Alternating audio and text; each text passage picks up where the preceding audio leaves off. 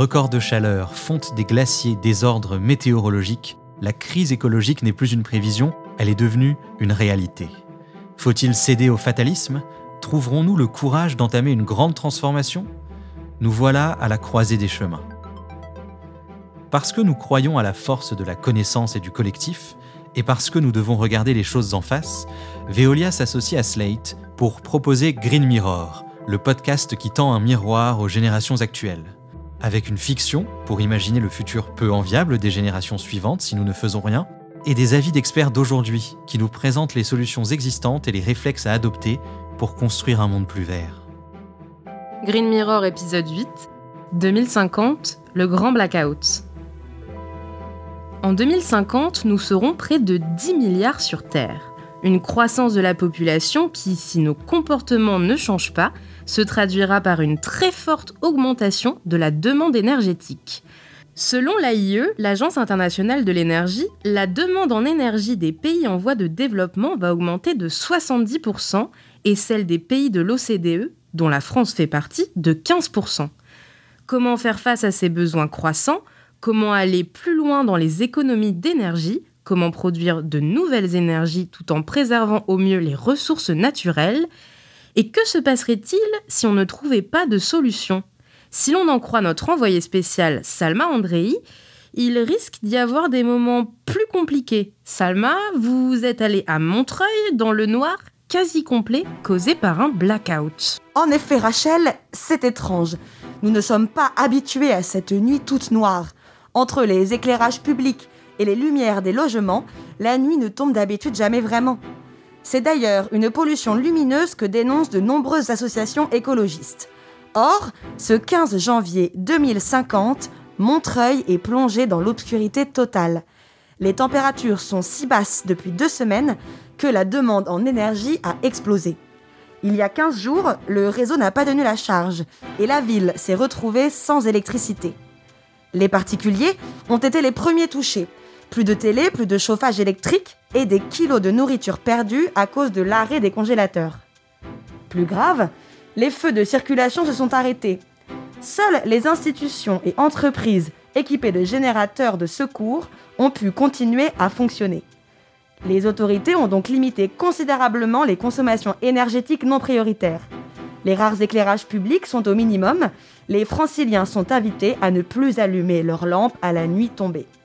La ville est déserte, on ne croise quasiment personne, si ce n'est quelques livreurs à vélo électriques qui ont rechargé leurs batteries solaires jusqu'aux dernières heures du jour. J'ai croisé une voiture de collection à moteur thermique, une rareté depuis la généralisation des véhicules électriques qui n'a pas manqué de provoquer des réactions sur son passage. J'ai ensuite rencontré Gabriel Tolliver, un étudiant en école de commerce éthique. Donc voilà, on est ici avec mes colocataires, on essaie de s'adapter au blackout. Alors au début, les coupures survenaient quelques heures par-ci par-là, surtout la nuit. Et là, c'est la panne totale depuis 48 heures. Donc on prend notre mal en patience parce que la présidente l'a expliqué lors de son discours avant que tout s'arrête. Il faut privilégier les premières lignes, les hôpitaux, les centres de gestion, les indispensables. Le quartier a un groupe électrogène, mais on s'en sert pas. Oui, il faut de l'essence pour l'alimenter et vous savez combien il est désormais difficile de s'en procurer. Et ça rend le travail à distance beaucoup plus compliqué puisqu'Internet fonctionne pas, ou peu, ou pas du tout. Et du coup, j'essaie d'étudier, mais j'ai quasiment pas accès aux cours et je vois pas comment rendre mes travaux.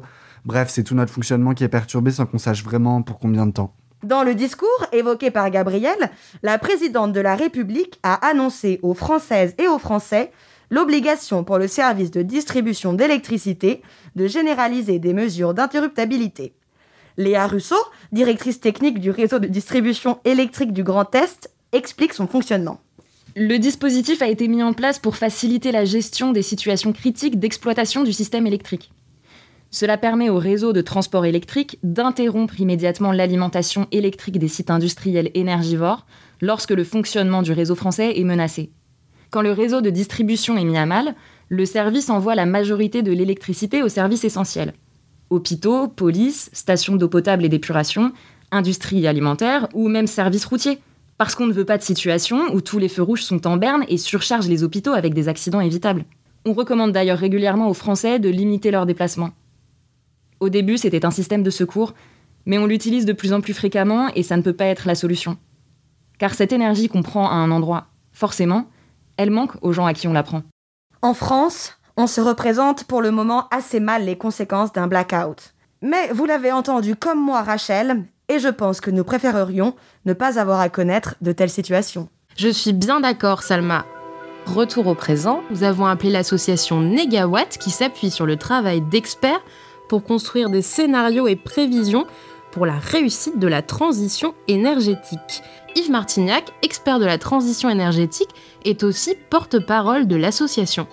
Le risque de scénario de blackout sur le système électrique, il existe déjà aujourd'hui et il ne va faire que se renforcer si on n'agit pas d'abord sur notre consommation d'électricité pour maîtriser les volumes d'électricité à faire circuler à tout moment sur notre réseau, si on n'agit pas pour transformer la production électrique dans le pays, et si on ne prépare pas le système à être plus résilient vis-à-vis des impacts du changement climatique, aussi bien du point de vue de la consommation, avec par exemple les pics caniculaires qui peuvent amener des consommations très importantes, des besoins de climatisation dans nos bâtiments tels que ils se présentent aujourd'hui, mais aussi des tensions du côté de la production, en affectant la disponibilité de réacteurs nucléaires si des réacteurs restent dans le système électrique, ou la productibilité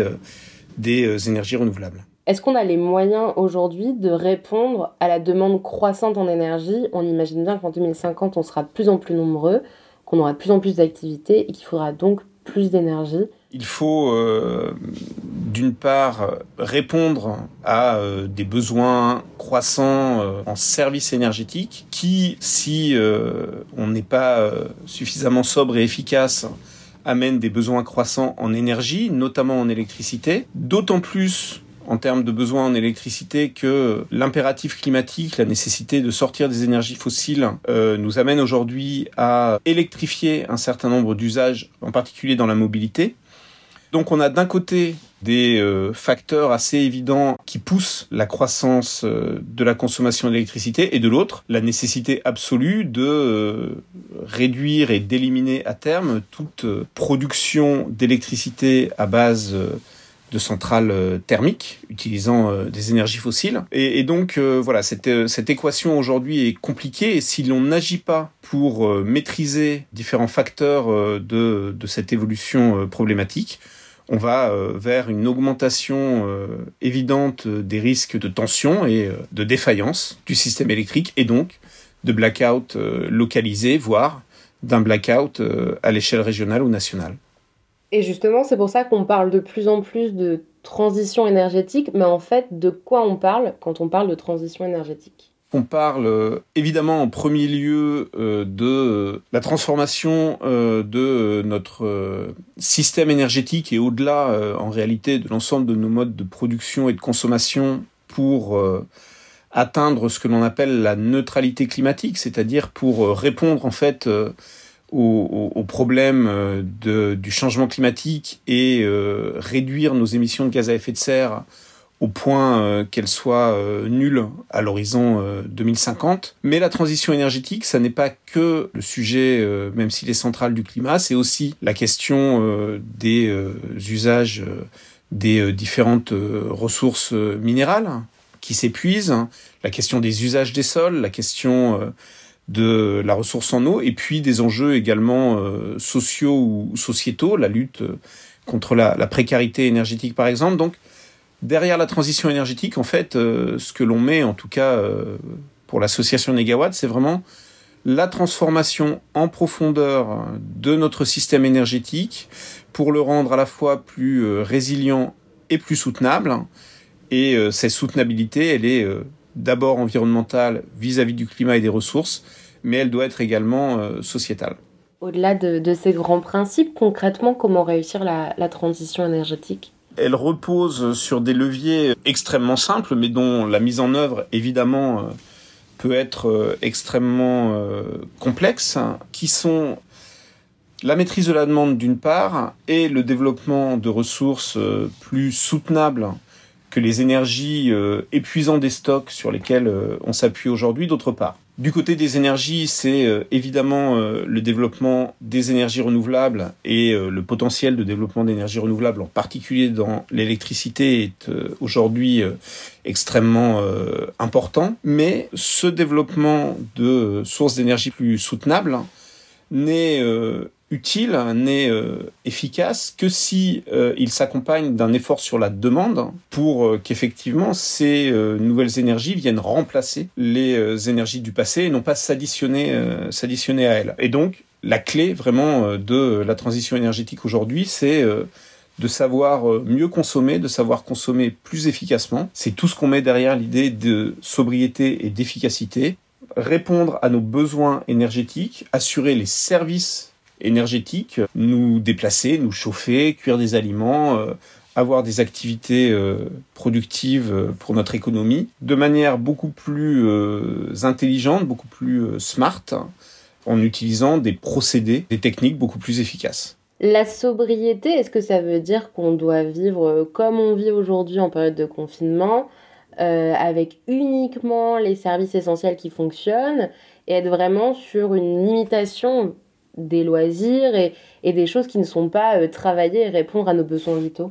Non, la sobriété, c'est pas du tout cette idée de restriction, de contrainte, de privation. C'est l'idée, au contraire, d'un retour à une maîtrise de nos usages, une maîtrise des raisons pour lesquelles, à certains moments, on consomme des choses et à d'autres moments, il n'est pas utile d'en consommer. Donc c'est vraiment ce que nous, on appelle l'intelligence des services énergétiques. C'est la décroissance, voire l'élimination de consommation d'énergie qui, en réalité, ne rendent pas de service, mais c'est aussi le développement de consommation d'énergie là où elles répondent réellement à des besoins. Par exemple, la lutte contre la précarité énergétique, le fait qu'aujourd'hui un certain nombre de nos concitoyens, plusieurs millions, ne puissent pas se chauffer correctement, le fait d'apporter le service de chauffage à l'ensemble de nos concitoyens fait partie de la notion de sobriété au sens de fournir les services à tous, au même titre que la lutte contre des situations de surchauffe dans certains bâtiments de manière totalement disproportionnée. Qu'est-ce que ça veut dire aussi pour, on va dire, monsieur et madame tout le monde? Ça veut dire, par exemple, moins se déplacer, mais pas nécessairement pour faire moins de choses. Ça veut dire travailler collectivement sur l'aménagement du territoire, sur l'implantation respective sur un territoire donné des services, des habitations, des lieux de travail pour accéder de la même manière qu'aujourd'hui à un lieu de travail, à des commerces, à des commodités, mais en n'étant pas obligé, comme on l'a fait pendant ces dernières décennies, de parcourir toujours plus de kilomètres pour y parvenir, et en n'étant pas non plus obligé de prendre de plus en plus sa voiture pour le faire, c'est-à-dire en développant aussi de façon opérationnelle des modes alternatifs, en renforçant l'offre de transport collectif, en créant pour les déplacements courts une véritable offre par l'aménagement des voiries de circulation cycliste. Donc l'idée n'est pas de faire moins pour se priver, mais de réduire les quantités consommées pour faire mieux.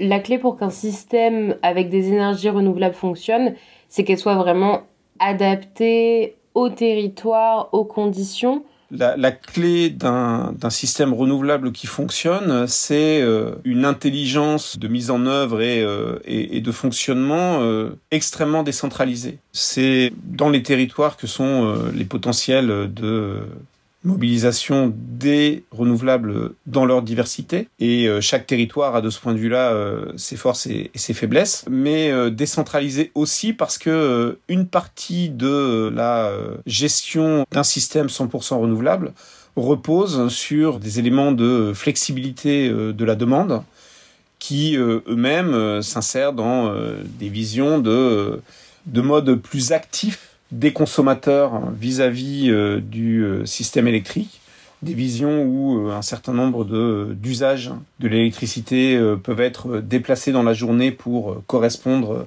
au pic de production, par exemple, de photovoltaïque. Des visions où des véhicules électriques peuvent non seulement évidemment servir à la mobilité, mais dans certains cas fournir un service de stockage temporaire d'électricité dans leur batterie. Voilà, des visions vraiment beaucoup plus décentralisées et mettant en jeu une intelligence à un niveau beaucoup plus local et beaucoup plus intégré entre les différents acteurs. Pour Yves Martignac et l'association Négawatt, c'est donc en cumulant sobriété énergétique et énergie renouvelable que la France pourra réussir sa transition énergétique. Du côté de Veolia, c'est avec Murat İzikveren, qui s'occupe d'offres dans le domaine de l'énergie et de l'industrie, que nous parlons énergie renouvelable et en particulier de biomasse. Est-ce qu'on arrivera à rendre le mix énergétique 100% énergie renouvelable?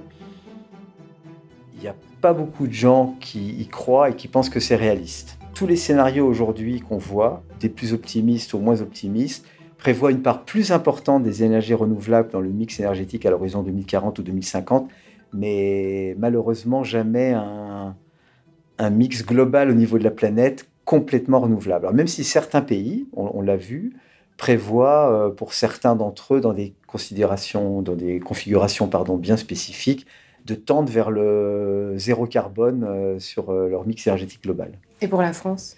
Le mix énergétique de la France aujourd'hui, avec une très forte présence du nucléaire, et comme le nucléaire est une énergie sans CO2, je ne dirais pas qu'en termes de définition que le nucléaire est une énergie renouvelable, puisque l'uranium est extrait du sol et donc c'est une énergie fossile comme le charbon ou le pétrole. Par contre, c'est une énergie avec extrêmement peu de CO2. Ça, c'est factuel. Donc la France est en très bonne position. Donc en complétant son mix énergétique actuel avec du nucléaire, de l'hydraulique, qui est quand même aujourd'hui la première énergie renouvelable utilisée en France, il faut s'en rappeler, et en associant donc les autres énergies renouvelables, on va en parler, les énergies fatales, les énergies de récupération, la biomasse, les énergies issues des eaux usées ou des déchets, ça va contribuer à ça. Mais on n'aura pas en 2040 ou en 2050 une France 100% décarbonée, non. Justement, vous parliez des différentes énergies renouvelables, est-ce que vous pouvez les définir ? Alors, il y a celles qu'on connaît bien, en général que le grand public connaît bien, parce qu'on en parle beaucoup depuis très longtemps. C'est typiquement le solaire photovoltaïque, donc produire de l'électricité à partir de l'énergie du soleil en mettant des panneaux solaires, et l'éolien.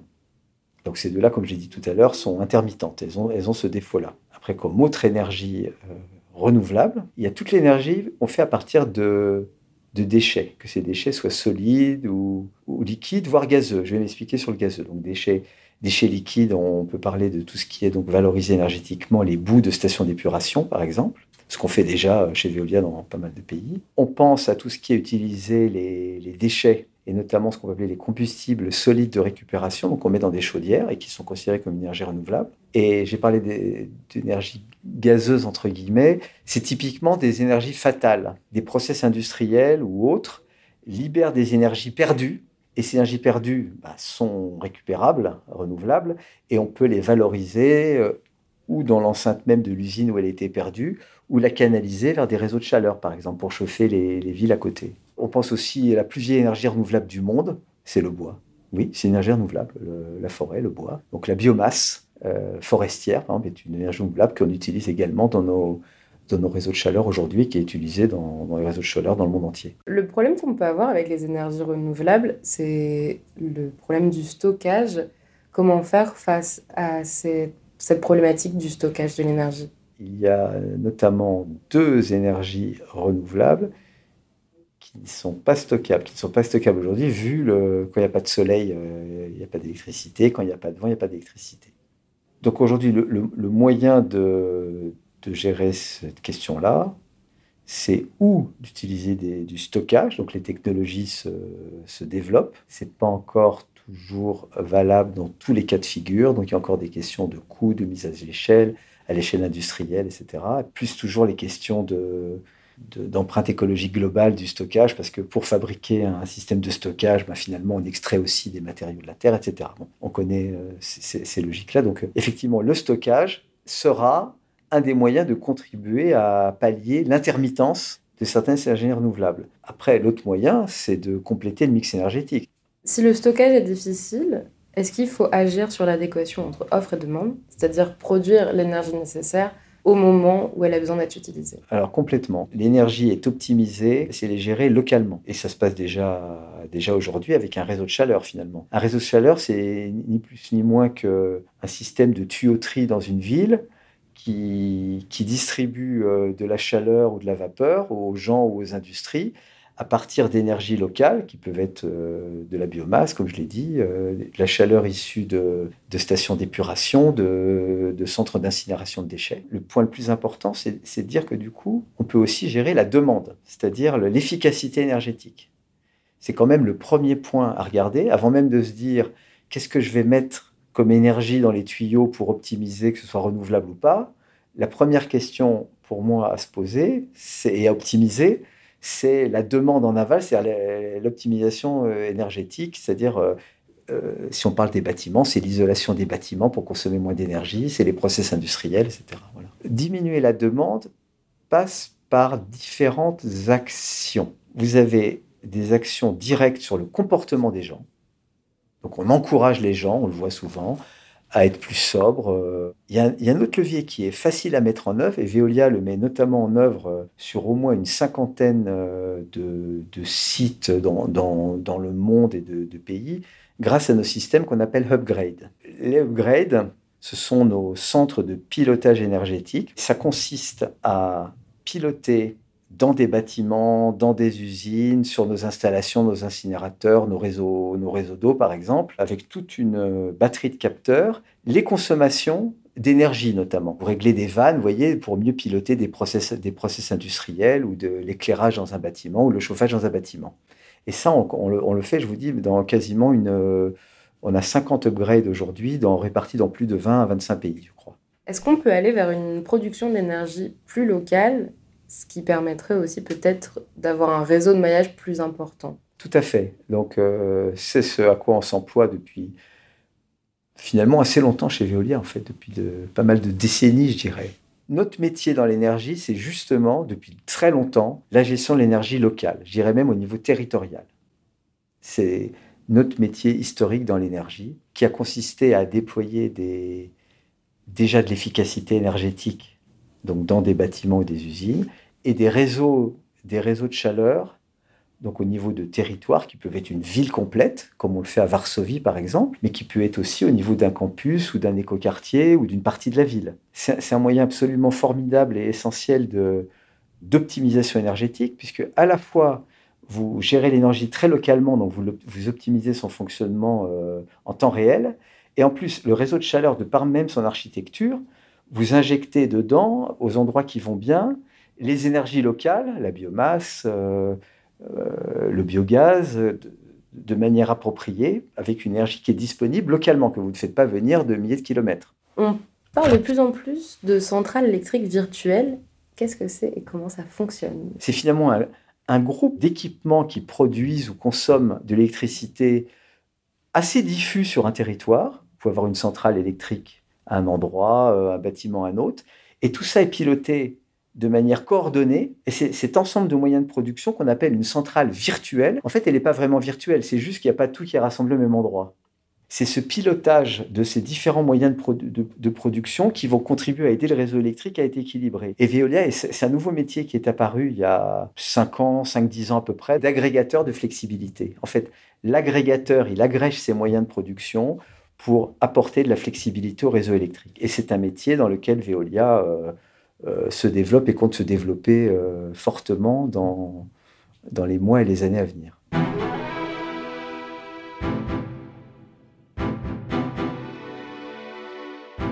C'était Green Mirror, un podcast proposé par Veolia et produit par Slate, disponible sur votre plateforme de podcast préférée. Si vous avez apprécié, dites-le nous en commentaire.